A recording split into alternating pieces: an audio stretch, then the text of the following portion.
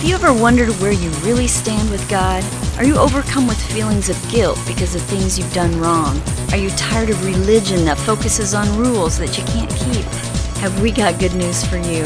It's time to listen in on some casual conversation with Mike Kapler and Joel Brueseke and discover what true freedom is all about.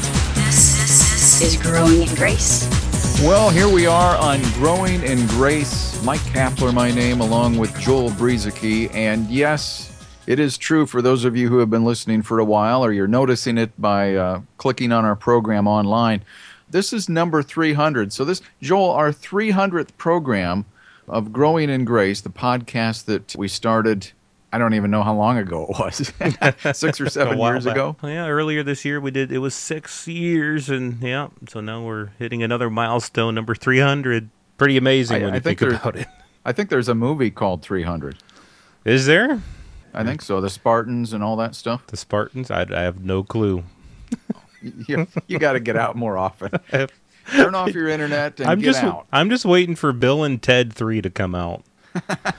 That tells me something right there. With Keanu Reeves, and he's actually going to be in it again. It's so exciting even after stuff. 300 podcasts, miracles don't always happen, as is now being displayed by Mr. Brueseke. That's right. I mean, I just must not be in the spirit right now. I must have fallen into sin and fallen from grace, and so things aren't clicking right.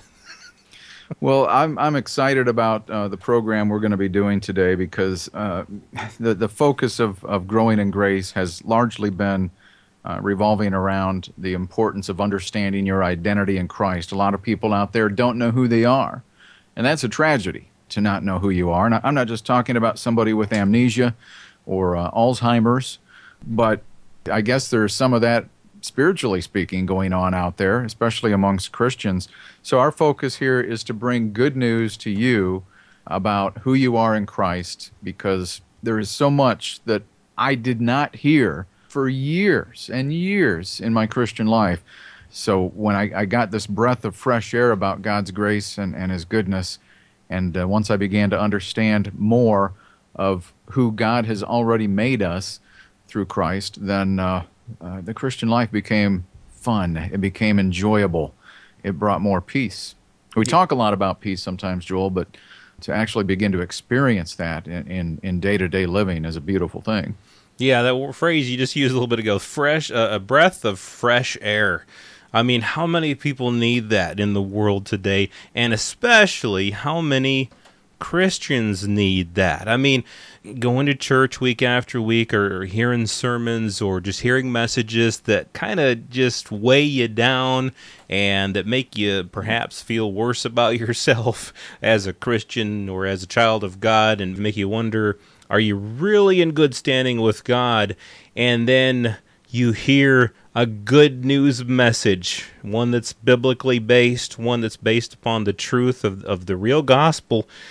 And what a breath of fresh air that can be. And it is quite a wonderful thing to truly experience the peace of God. It's peace that, you won't find in a worldly sense, but it's knowing that you're right with God. It's knowing that He's not far off, but He's right here with you, and we've been made to be in union with Him, even when we're at the worst of our worst behavior-wise.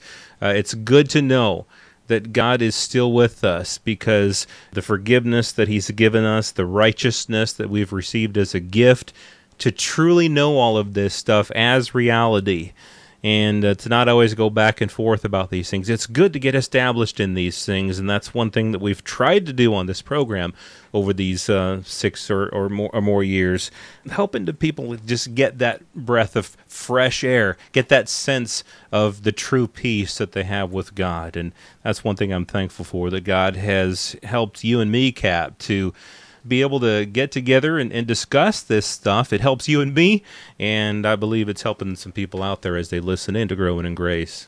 So today, and perhaps maybe for some future programs, but starting today here on our 300th program, Joel and I we're just going to be talking back and forth as we usually do. That we don't rehearse our programs, and that's what I think a lot of people like. Is we're just real, okay? We're just regular guys, regular people like you.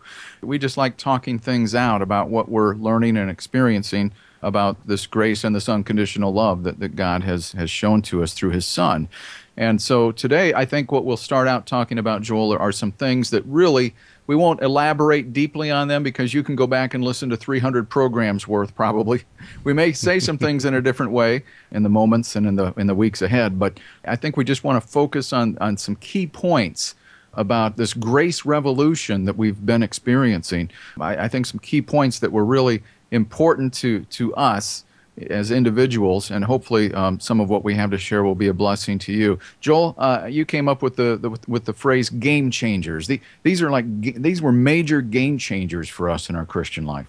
Yeah, there are various times in my life, Cap. I know it's been the same with you and with our listeners, where something clicks. You hear something, or you're thinking about things, and you hear a verse, or something happens, and it just revolutionizes your thinking.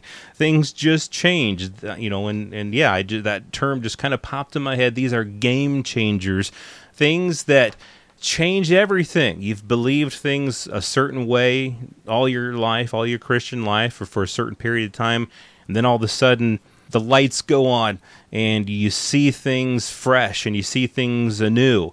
So we're going to be talking about some of those things that really make all the difference in the world when it comes to understanding the gospel and God's grace and all these things. Cap, I guess, why don't we go back to the very beginning? This is just where I'm sort of led to go right now, at least in my head, is the very beginning, the tree of the knowledge of good and evil, and how when I began to understand what that tree was all about, and I'm not even going to say that I know what it's all about, but there was a time a few years ago when I was thinking about this, the tree of the knowledge of good and evil versus the tree of life. As everybody knows, in the Garden of Eden, there was the tree of the knowledge of good and evil, there was the tree of life.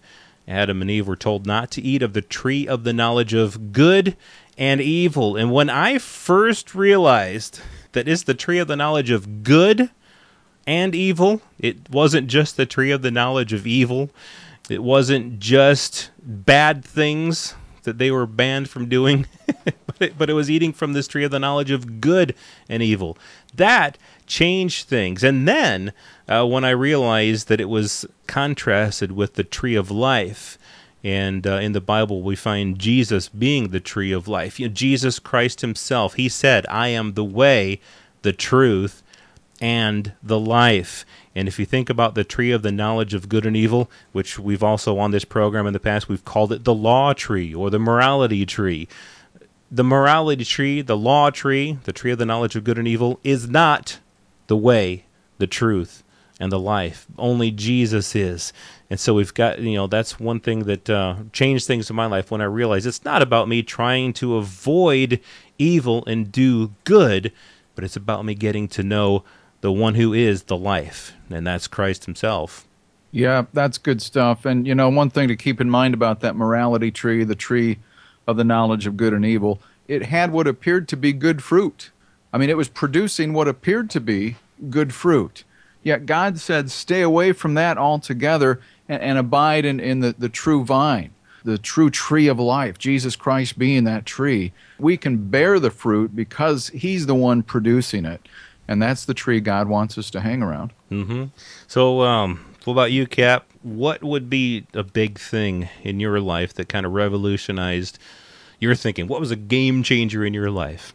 One of the first game changers, Joel, was at a very critical time for me in my Christian life where I was starting to observe some of the different things that just did not add up. There were some things that were not adding up. I'm not talking about my faith being shaken in God or that I didn't question whether God existed or any of that kind of thing. It's just that much of what I had been taught and learned throughout various doctrines and various churches, some of it just didn't add up. And so one of the real game changers for me at this critical time before I entered into this grace revolution that we talk about so much was realizing that my sins, past, present, and future, had already been forgiven. I wasn't asking God for forgiveness anymore. I wasn't seeking it from Him. I didn't have to beg, borrow, and plead. I didn't have to confess my sins to be forgiven. That was always a bit of a stumbling block for me because it's something that was a big part of my doctrine that I had been taught. Confess your sins and He'll forgive you your sins. We've talked about this before. Again, we're not going to elaborate that much, but it was a game changer for me, Joel, because this just lifted such a huge burden off of me to realize that forgiveness had already taken place. It wasn't something I had to seek anymore. Yeah, it changed my life too when I realized that I was forgiven past, present, and future. I mean, my past sins, my present sins, my future sins, all of it was taken away in one move, in one sacrifice, the once and for all sacrifice of Jesus Christ. When I realized that if I had to get forgiven over and over again, in other words, if I had sinned and then was forgiven and that sin was covered, but then I sinned again and that would have to get forgiven again, that would mean that Christ would have to keep going back on the cross time after time after time after time after time, billions and trillions, and there's not a big enough number to count the times that Jesus would have to keep going back on the cross. And so it was just definitely a breath of fresh air for me when I realized that my sins are all forgiven. They've all been taken away, all because of the one-time sacrifice of Jesus Christ. And because of, and go back and search for a program on the Growing in Grace website, growingingrace.org, where you'll find us talking about the once and for all sacrifice of Jesus Christ and how the once and for all sacrifice of Jesus Christ took all sin away forever, and He never went upon the cross again. It was just one time. Past, present, and future sins all taken away through the one sacrifice of Christ. It changed everything for me. And it's a big deal because that's one of the things that people really wrestle with. They lose sight of their identity and guilt and condemnation creep in, because, what if there are sins that you don't confess? What if some slip away? Does that mean you're not forgiven? And wow, where does that leave you? I mean, lots of questions there, right? Well, those questions have been answered through what we've just been talking about here, the final one and only sacrifice of Jesus Christ. Otherwise, really, this is just kind of an old covenant way of thinking. If you have to confess all your sins to be forgiven, the only thing that we're leaving out, I guess, is the animal sacrifices too. Yeah, exactly. So these are some of the game changers, and it's all really good news, of course, some of the game changers that helped us begin to enjoy the Christian life the way God has meant us to do. Ah, yes, indeed, Cab. Christ saved us so that we could have peace with God. He saved us so that we could experience abundant life. And if you don't feel like you're experiencing the abundant life, and that doesn't mean that everything's always going to go your way, not talking about that, but it means that you're realizing and understanding that you have this union with God and that you're at peace with God, and so on and so forth. If you don't feel like you're experiencing abundant life in Christ, then just keep on getting yourself rooted,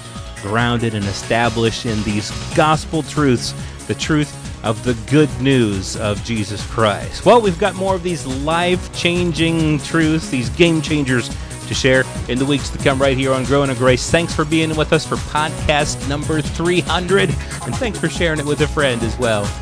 This has been Growing in Grace with Mike Kapler and Joel Brizicki, heard online through various internet sources around the world each week. To access hundreds of past programs, visit graceroots.org.